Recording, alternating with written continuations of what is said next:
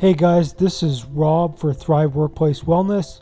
Today we're going to talk about presenteeism. So what is presenteeism?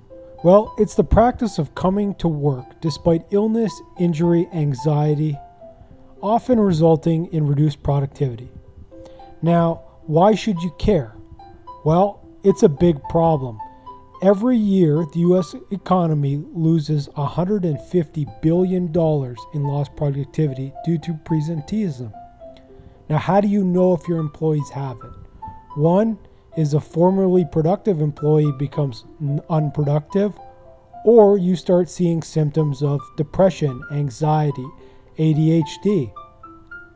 Now, what are you supposed to do about it? There are two ways to attack this presenteeism problem. First, engage your employees. Stay tuned over the next coming weeks on how to do that.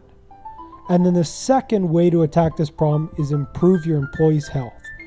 Treating the symptoms of presenteeism, depression, anxiety, ADHD, improves your employees' health and productivity while you can work on the engagement plan.